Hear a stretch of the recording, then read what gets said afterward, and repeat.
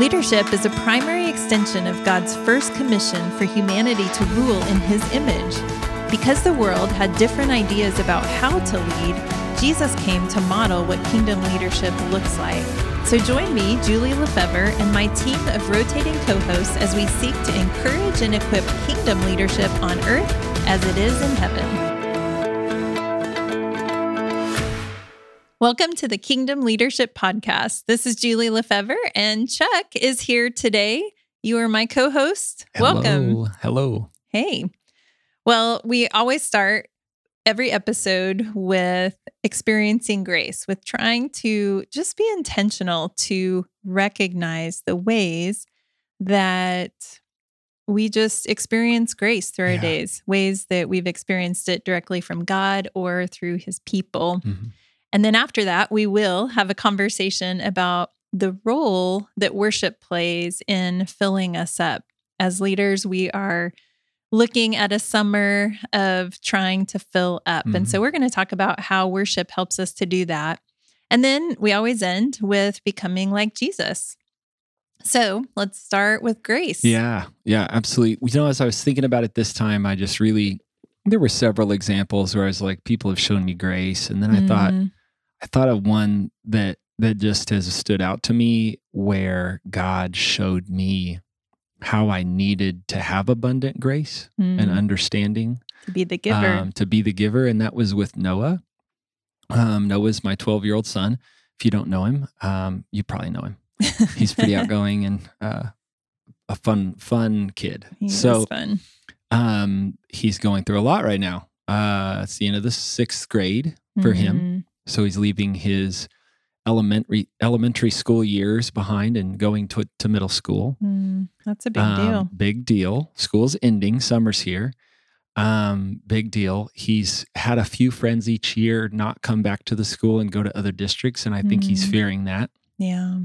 Just based on some conversations. We're moving to a new house. The house he's grown up in. He had a hard time like 5 years ago saying goodbye to a toilet seat that I replaced. Oh. Right. Yeah, we might have talked about Marie that Kondoed on it. One yeah, of I these. think so, probably. So he's obviously grown in that, but it's hard, you know. He's feeling all these things that he can't even explain, right? That he can't even express to me. And I'm seeing him, I think you could kind of say act out, respond harshly to mom, to me, snap at his brother and sister. He couldn't go to a birthday party of a close friend, and he was just really stuck on that. And I wanted to solve his problem for him. At first, I wanted to solve his problem for him by kind of, puffing my chest out and being, in control of the situation. And then Sasha and I both wanted to solve his problem by saying, well, there can be these other things like making it okay. But then we stopped and recognized it's not okay. Yeah. He's really hurting. It's sad.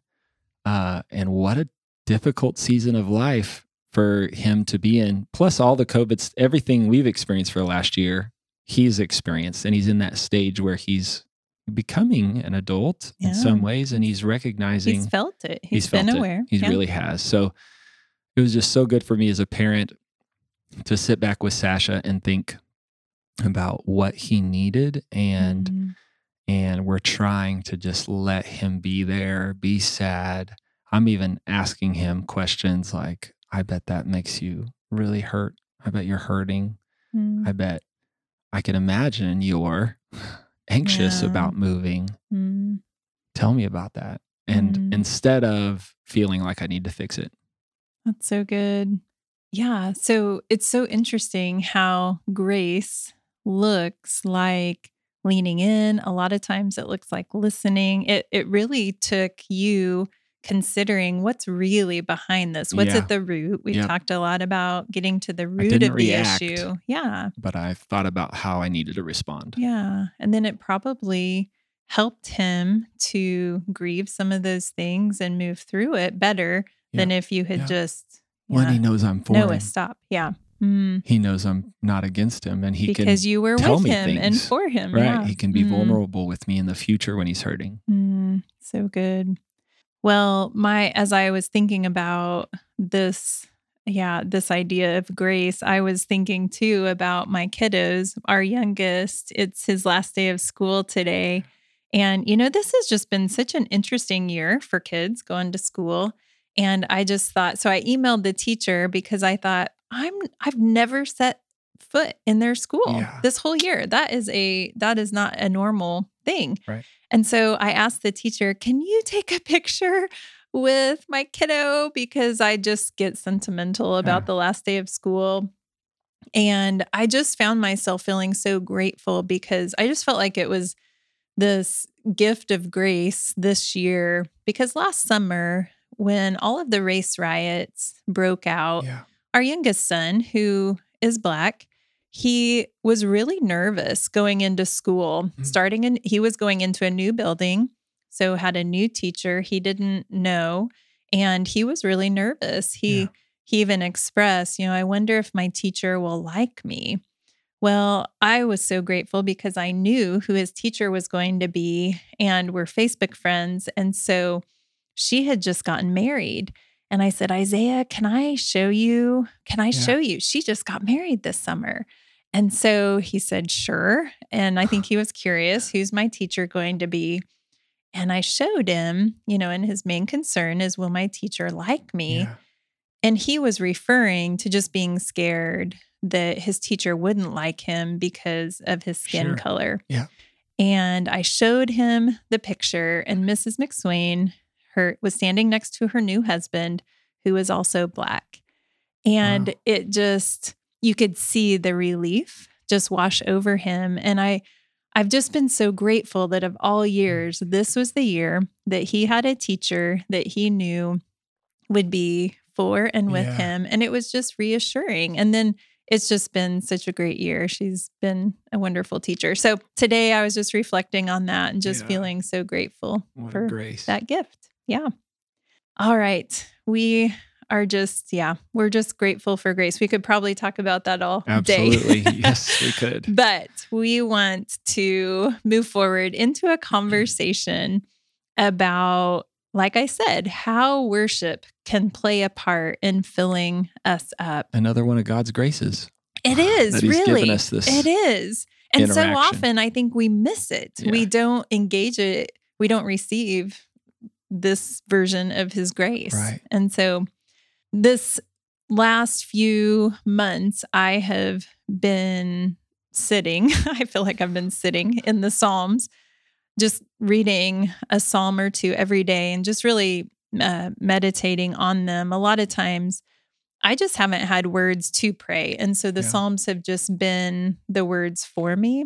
And as I've gone through, I've just started to notice a rhythm that so often the psalmist, whether it was David or one of the other writers, but especially you see it in David's writings, that he often is lamenting, and then he states a truth, and then he worships in the sense that he praises God. He states some sort of a truth about God.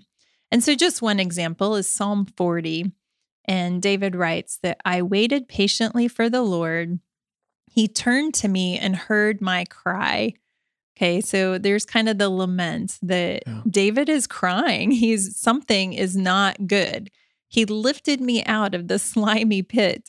So something is not so good. Out of the mud and mire. He set my feet on a rock and gave me a firm place to stand. He put a new song in my mouth, a hymn of praise to our God.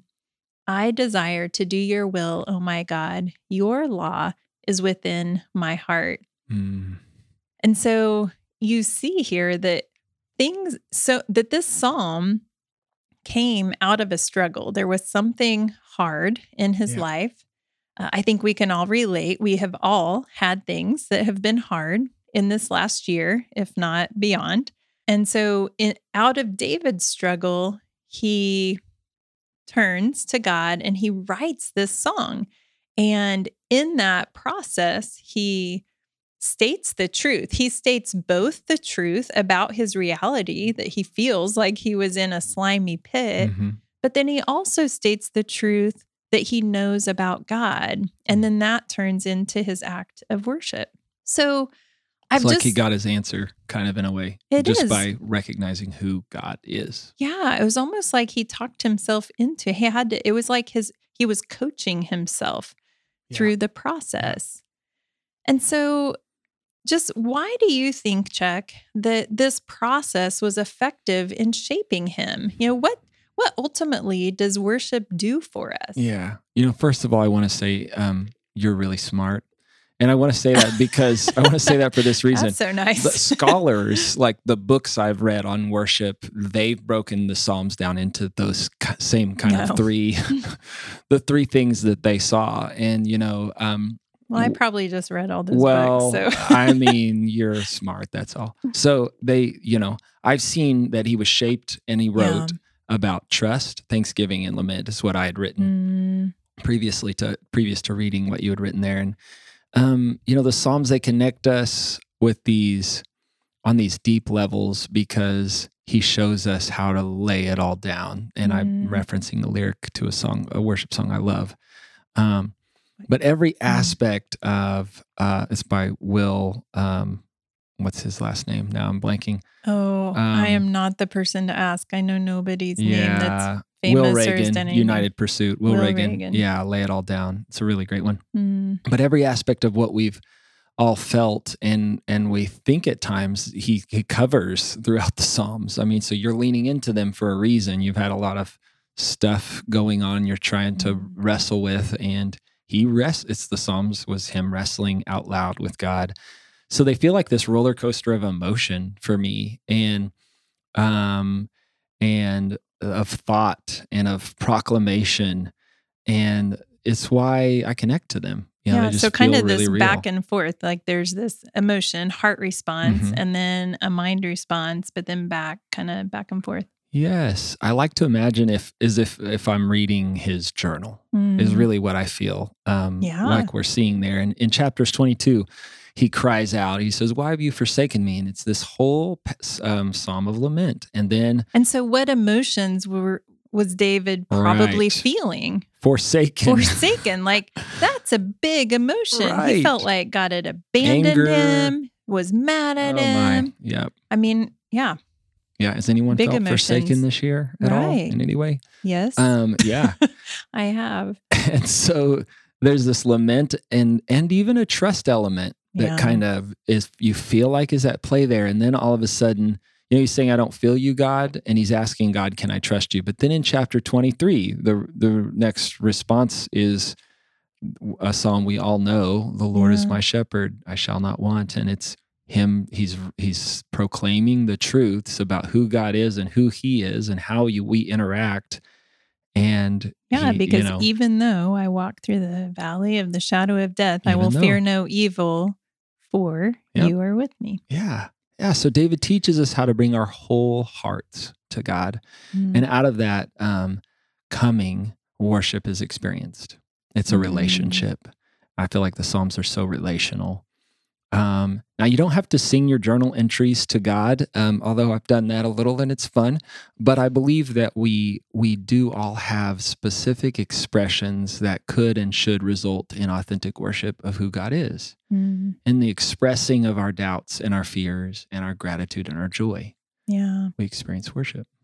It's so interesting that you talk about how worship is a way that we can come. And we've been talking about that off and on over the past couple of months, just in our leadership community, just because Jesus tells us, he invites us to come. Yeah. And so one of the ways we can do that is through worship. And it's just so interesting because I've been thinking through that passage over and over. And sometimes I've been even just asking God, how am I supposed to come in a way that really lets me take your yoke upon me? Yeah. And so I have kind of stumbled upon this idea of one of the ways I can do it is through worship. Yeah. And there have been times, what's so interesting, my experience, you said it's in the expressing of our doubts and fears or gratitude and joy that sometimes to get to a place of worship, I need to put what's real in my heart out on the table to make room to be able to then turn to God. It's almost like I have to voice it or say it. And then it helps me to kind of get it out of my head and heart and brain space, and then to be able to turn to God. And I remember there was a day where my anxiety was just, it was wearing me out. And I was so frustrated because I kept feeling like I was coming to God. Yeah. And I found myself just in this space of just anger. I was so angry at God.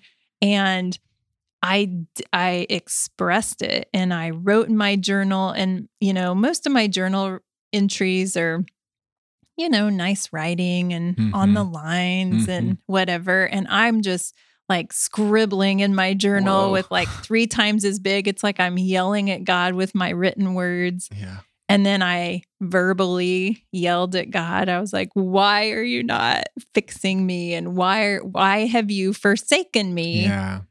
And then the time of worship, and then it was like, I recognize I'm reading a psalm, and it was as if God was saying, thank you for being honest and laying it all down and trusting me enough with what felt like the worst parts of me. And in just a profound way, it felt like a version of worship, even though at first I was almost ashamed of it. Like, oh, I shouldn't be mad at God. Who's mad at God? Yeah.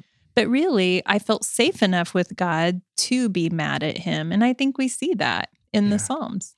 Yeah. And there's just value in being able to express the emotions, even if they're negative. And you were living in the Psalms when this happened?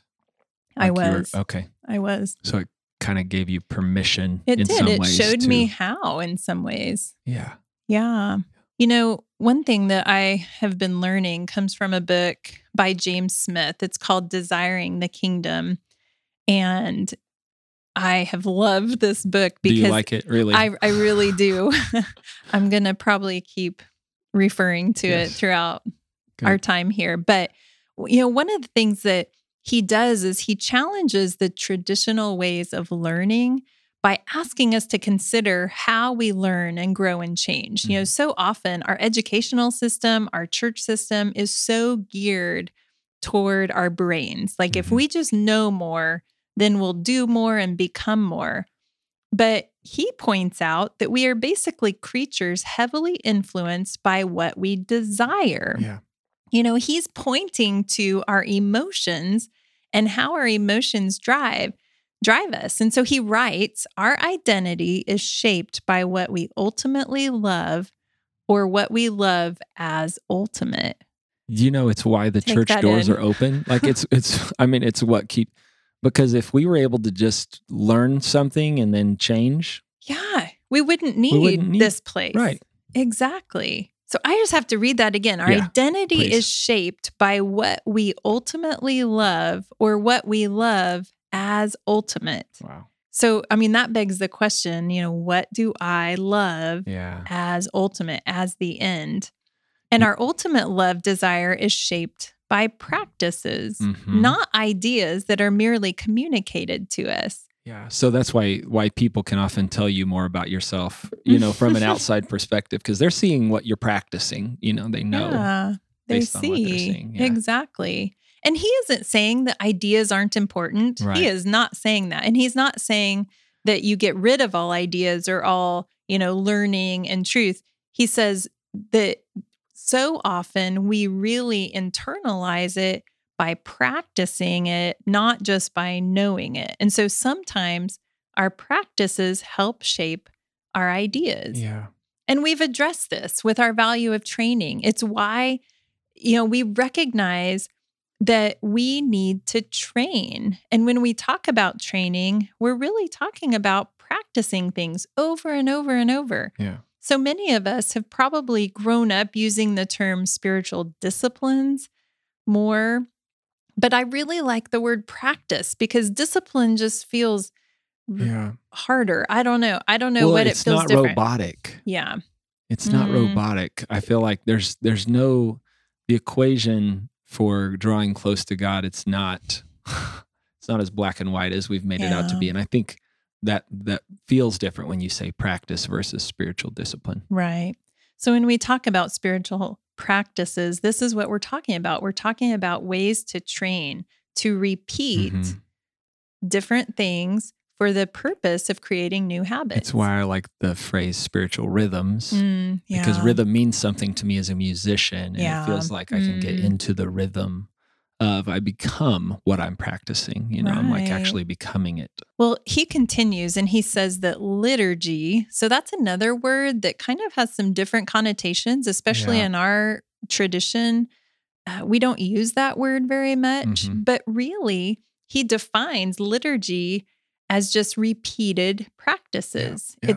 It's something that you do regularly. And so he says that liturgy or liturgies train us as disciples by putting our bodies through a regimen of repeated practices that get a hold of our heart. And this is what I love, and aim our love toward the kingdom of God. Oh, wow. And so he finishes by saying worship is the ordering and reordering of our material being to the end for which it was meant. Right. Kingdom of heaven on earth. We were created to worship. Yeah. It just matters because it shapes our heart. It points us, it aims us toward that which we were created. Yeah. Beautiful. You know, liturgy, I just think about, as you're talking, I was thinking, we're practicing liturgy all the time. I mean, we have do. those things, those Yeah. practices, those rituals, the normal routines, I think are maybe other ways to say it, but those Mhm. repeated practices. And sometimes I feel like we're stuck sometimes, or I get stuck, I should say. Mhm. And this just motivates me to continue and bolster or strengthen or re-examine my liturgies or my repeated practices, because for the aim of growing my love toward the kingdom of God. I love that. And I It's think, moving. one of the dangers of habits is that sometimes they lose their meaning. We do Right. them without thinking about it. Mhm. And so I think that's where the tension kind of comes in, is that you have to always stay in touch with why Yeah. you're doing what you're doing. So can we take a moment here just for a minute to talk about one of the main reasons that we worship poorly, both in our daily lives and even on Sundays? Yeah. So I've thought a lot about this. You know, what keeps me and Westridge from fully entering into worship? Mm. And I think it's very simple, and it's really sad. And we've thought about it, and we've talked about it even, I think, on the podcast at times, but Yeah. it's busyness. Mm. Busyness is what keeps us in bondage to the world and keeps us from bonding with our Father and our Savior. Okay, so I'm reading Strengthening the Soul of Your Leadership by Ruth Haley Barton. And So good, by the way, it everyone. is so good. It's such an, I'm not an avid reader. I'm not a Julie. I'm not a Jimmy, and I'm not a Dave. But this book has been so good to me. I've reread chapters just because it moved me, and I was like, I need that again right now. Yeah. So busyness is what keeps us in bondage to the world. She's showing me how I so easily lose the ability to be in this constant relationship and worship with God if I'm not proactive or protective of and engaging these daily sacred rhythms that keep my life oriented to Him. Yeah. If we don't make space for it. Right. I had a really excellent Lent season, like from January till Easter, because I had some really specific rhythms I was engaging every day, and I grew and I felt close and I was worshiping Him deeply. But we're so easily distracted from God simply because we get overloaded at work, at home. We just let that happen. Or maybe, we do let it happen. We let those things creep in too much. So Ruth, she quotes some results from this research done at Charleston University School of Business. And they describe the cycle of cultural conformity that I'm referring to here. And they do it better than I can, so I'm going to read it. They show that Christians start by assimilating a culture of busyness and hurry and overload. And that leads to God becoming more marginalized in our lives, which leads to a deteriorating relationship with God, which leads to Christians becoming even more vulnerable to adopting secular assumptions about how to live, which leads to more conformity to a culture of busyness, hurry, and overload. And it just repeats, right? So as I'm reading this, I'm reminded of something similar to what you said just even a minute ago, that we're always worshiping something. Yeah. And it matters. We're constantly bringing our energy and our hearts to something. And I've become increasingly more aware of the fact that no matter how much I spiritualize it, Christian busyness, which is easy to engage, it must not be confused with my spiritual life or with my experience of God. It's just so true. I was in a class and there were several pastors in there. And so these were pastors who were, leading their churches. Yeah. And they admitted that their sermon preparation was their only time with God. Wow. So their job was it. And I think it's because they were so busy with running the church and doing all the church things that they let their personal time with God get squeezed out. So I just think it's such a temptation, not just for pastors. I think for all of us, just because the nature of life is so full. Well, but the book that I'm referring to is written for leaders and church leaders, leaders in church. And even just, I think a paragraph or two after this, she refers to a pastor who said, I'm always 60 seconds away from running to the mountains. Like that's how overwhelmed I am constantly on the edge. I think, this idea of Christian busyness, it's one that most churches, including ours, struggle with. And what matters is that the worshiping community, leaders hear me, at Westridge, it matters that we learn to spend time meditating on the Word so that God can reveal truth and we can be responsive to it. And that is the definition of worship for me, that we're with Him in such a way that He reveals His truth to us in relationship with us, and we respond to it. Yeah.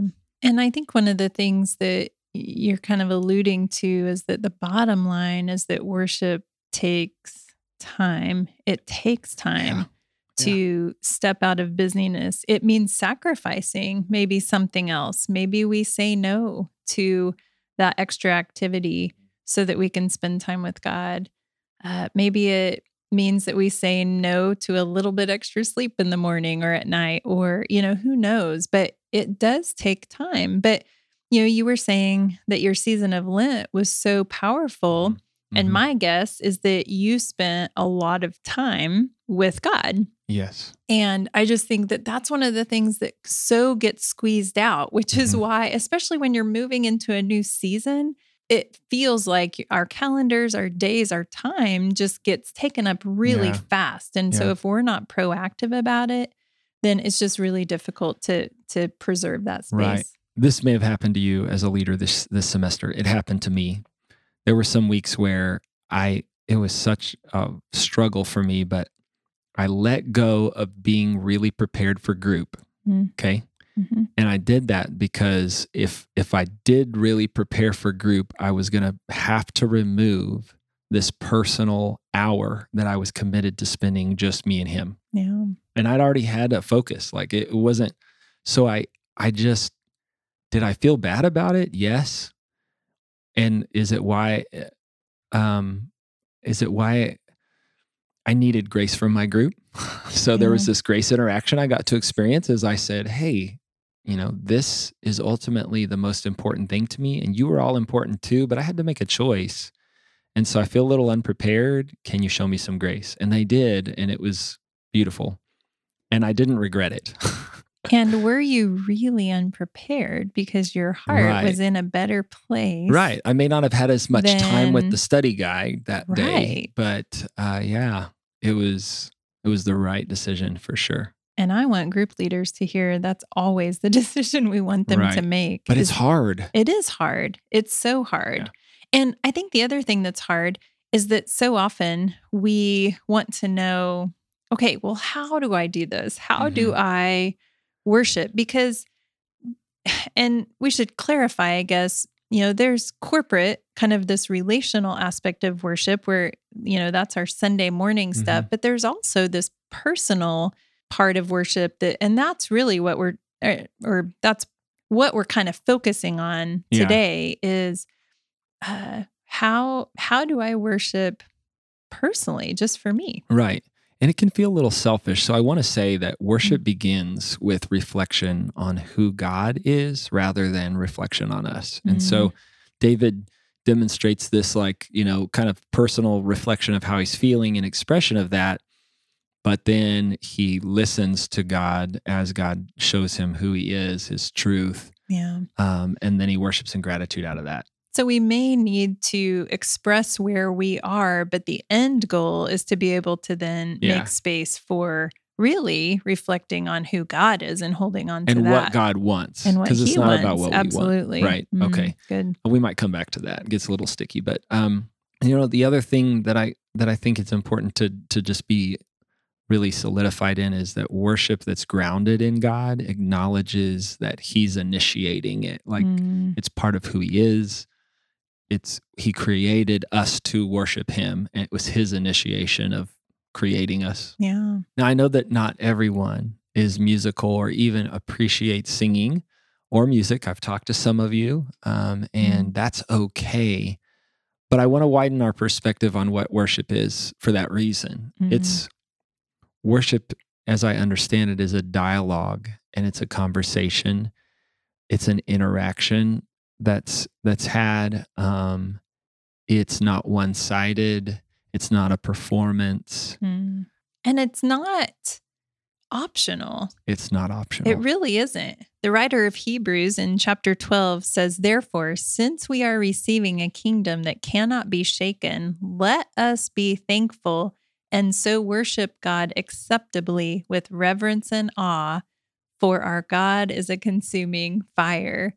So what you said earlier, like God's initiating this through his creation, and because of who he is a consuming fire worthy of being worshiped. And so it's our job to worship him. Yeah. So it's our job to figure out what puts you in the space where you can hear from God and respond to him. That's what worship is. Such a good question. Yeah. For me, when it's just me spending time in the Word each day, that time invites me often to a deeper kind of attentiveness to God speaking to me, and even to the response that he desires from me. And I've done this thing where the last 20 minutes of my time is spent just listening. Okay, so I've studied some scripture, I've maybe meditated on a passage or a piece of a passage, and I've started to just write some questions and thoughts as they come to me. So my feelings, writing them down, right? And then that 20 minutes is spent just listening and waiting for a response from him. Yeah. And so often there's this dialogue, and I get to sit and hear, and it's simple stuff. Usually it's just like, just remember, this is who I am. So let that speak to this.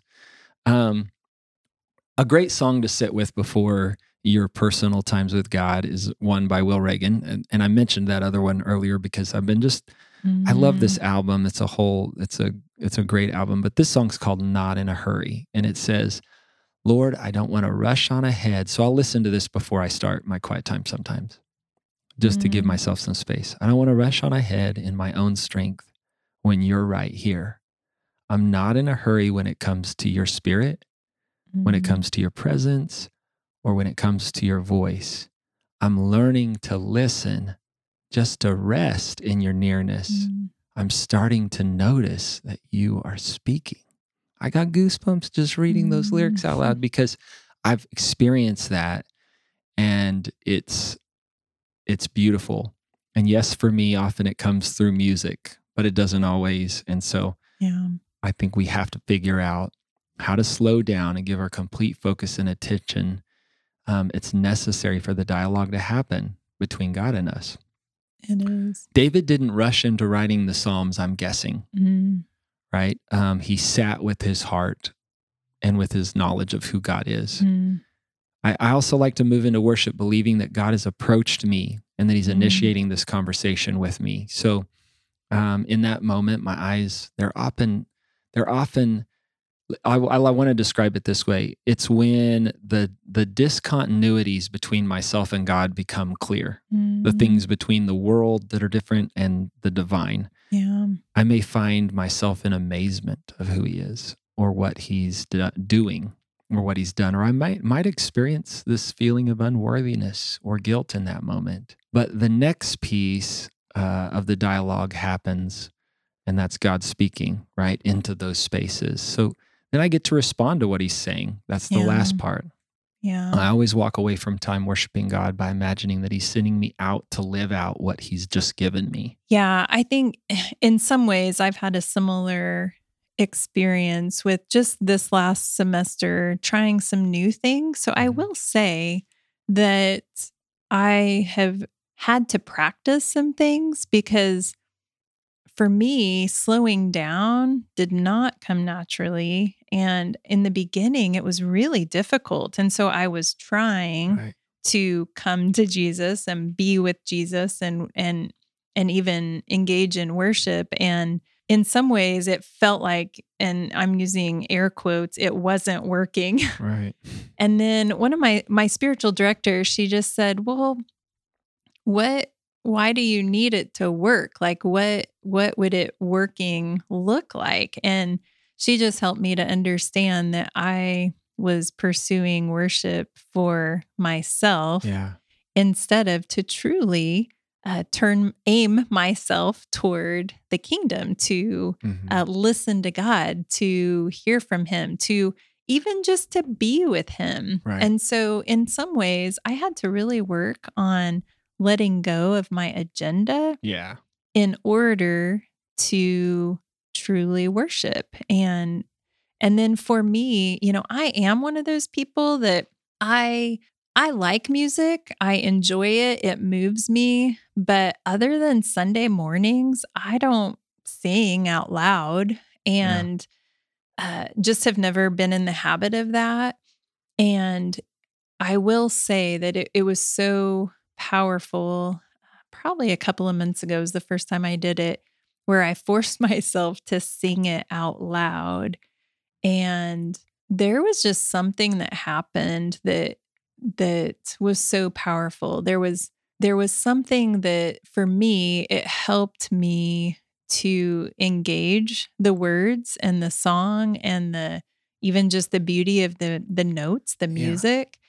And I just thought, when we're in heaven worshiping at the foot of Jesus or at the foot of his throne, are we really not going to sing it out loud? Yeah. And there was an extra power that was behind it. And then, I'm not a super expressive worshiper. I don't raise my hands most of the time. Sometimes I do, but not regularly. And I've just started the practice of doing that when I'm in my space in the morning, or even when I'm in my office and I take these little worship breaks where I just need to refocus in the middle of the day. And I lift my hands, or I bow down, or I do some of the things that David talks about in his Psalms. And it's kind of what Smith talked about with how our bodies can kind of help our hearts to be formed. And so for me, this whole practice of worship it's challenged me to first try some new things that I haven't done in the past.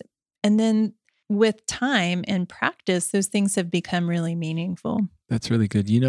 Sometimes I really find myself wishing I wasn't leading. And I say this in all seriousness because while we're leading, we have about 10 to 50 other things we're thinking about. Right. from transitions to chords to here comes that. Is that going to, there are many musical elements we have to engage in our brains. But you guys get to be out there and you don't have to think about any of that. It's the reason I do the same songs as often as possible, especially if they're connecting with like the overarching message of what God's doing at Westridge. Right. And it's so I'm a little jealous that you guys get to just sit out there and just really take the words in. And I get to take the words in. That's not that I don't get to, but it's just not as easy. It is, yeah. It's different. And so for me, often when I'm worshiping outside of Sunday morning, I don't just pick up my guitar all the time and play. Often it's just putting my headphones on and letting something wash over me and taking in the lyrics. So, the relational aspects of worship with others are similar. I do want to say there's something different between our personal worship of God, though, and this corporate worship. Yeah. And it's a gift. I really believe that. It's a gift. I'm moved often by this gift because as I'm up there leading and I look out, I believe that the church is it's just simply a beautiful place where God's people, so where he and his people can be in meaningful relationship with one another. Our worship of God isn't meant to be kept to ourselves. I believe that. Yeah. And, we're created for connection. We say that a lot around here. I believe that worship on Sundays is meant to connect us. Something happens to me when I look out and make a connection. I look out into the eyes of those that I've walked through life with that week. I know where they're at and what they're experiencing. And I might be singing a lyric and I think of them and I look over and we make a connection and it deepens in me God's goodness, his faithfulness, is the trust that's required in the situation or whatever it is.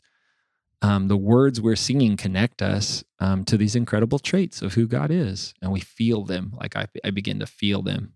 We do.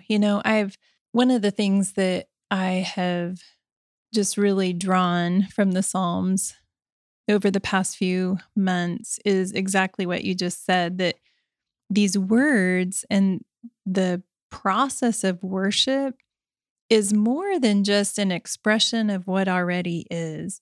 I think for so long, I've always viewed worship as kind of the overflow of what already is in my heart or already is established, or, it's kind of the end result of something. But as I read through these Psalms and I really focused on how David was struggling at this point, I started to see them more as practices that were training him. It was in process. Yeah. So David was saying, I will fear no evil, for you are with me.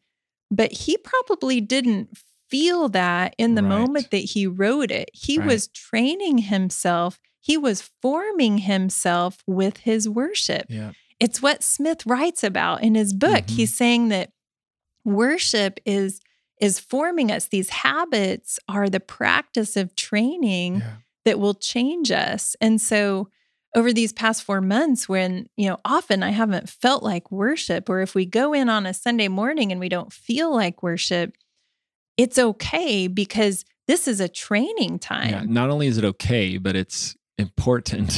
Jesus says, come. And a version of coming is worshiping because he knows it will mold us. It'll change us.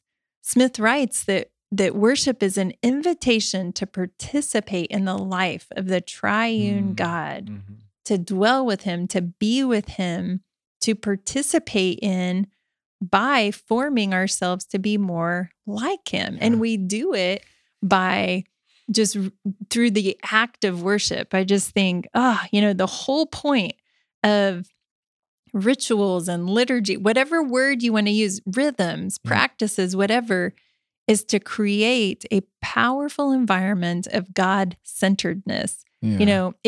Worship moves us from worshiping ourselves to it shifts the object of our worship. Yeah. Like you said, we worship something all the time. And the type of worship that we're talking about helps us aim toward the kingdom of God. Yeah. Absolutely. When we sing about, it's hard though, because when we sing about who we are, and there are some Mm. songs where the lyrics are primarily focused on who we are Yeah. or how God sees us or what he wants for us. Yeah. Does it lead us to a deeper gratitude and a humble acceptance of his profound love for us and his view of us, his reason for creating us? Or do we end up making that about ourselves by letting it make us feel better to cover up some shameful or broken part of us? It's a Yeah. fine line, I guess, is all I'm saying. And it's not one that I've always done well. But I think that it's important for us in those moments, if we recognize it, to just lay our whole hearts down and even confess that in the moment. Like, Yeah. let that drive us to a more dependent form of worship on him that's It's God-centered. true.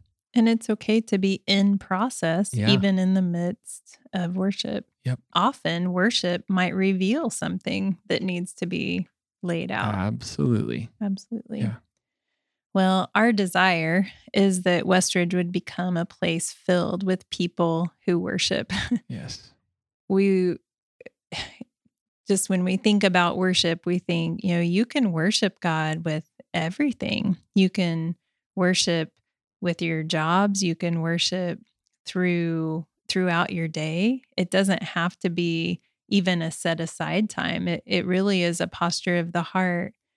And so really the goal of this summer is to find space for us to worship, to come into his presence, to help us to come face to face with the living God, to help us to become God-centered.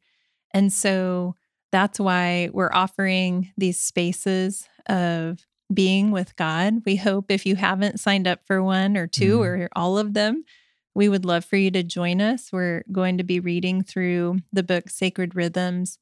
And, you can read through it if you want. You could also just show up and come and be with the creator of our universe, because that's what's going to make us more like him, which is what we always love to end on. So how does worship make us more like Jesus? Well, I'm just going to quote one more time from Smith's book that he writes that worship trains us to be a peculiar people who are citizens of another city and subjects of a coming king. And I think we've alluded to why it does that. Worship trains us because it helps us to lay down, to be real about where we are. It helps us to be honest. And sometimes I think our honesty is a form of worship, but then it creates space for us to really turn our eyes to our coming king and to prepare us for the kingdom of heaven here on earth. It helps us to become less about me and more about God. And so Psalm 95 verses 6 and 7 says, "Come, let us bow down and worship. Let us kneel before the Lord our Maker, for he is our God, and we are the people of his pasture, the flock under his care." And so I think we have a couple of to-dos, some things that we can take away from this podcast is that, we just need to acknowledge that part of training needs to involve worship. Yeah. And David showed us, right? He did. Showed us that. So his training, the training of his heart, rooted in worship, it looked like a few things that stood out to me. Writing Psalms is one of them. Yeah. And I think that God is used numerous people in the Old Testament to demonstrate for us that we should be writing songs of praise that come out of our stuff. And so when was the last time you wrote your heart to God? Your doubts, your questions, your frustrations, your joys, your praises. The ways that you've seen God. Yeah. The ways you haven't seen God. Yeah. All of the in between. Yep. And I think that, what comes out of that kind of vulnerability and openness with the creator of the world, your savior, when you're fully engaging him, they're songs of praise. Songs of praise come out. And I think that I've often talked to the worship team about the stories that God's writing at Westridge, or the songs that he desires to write. And I feel like we've probably missed a lot of them. I probably have. And I'm not talking about only amidst seasons of joy, but often in response to his fathering us through trials. And so there are some things I've written recently that I'm just like, maybe that's a song that Westridge will worship with someday. But I would challenge and encourage you to believe, take the time to sit with your words, your response to him, and let it become praise. Yeah. Well, everyone, thanks for joining us for this conversation. We hope that this summer will become a time where you can find ways to worship. So thanks for joining us. We hope you will join us again next time. And may his kingdom come on earth as it is in heaven. This show is part of the ICT Podcast Network. For more information, visit ictpod.net.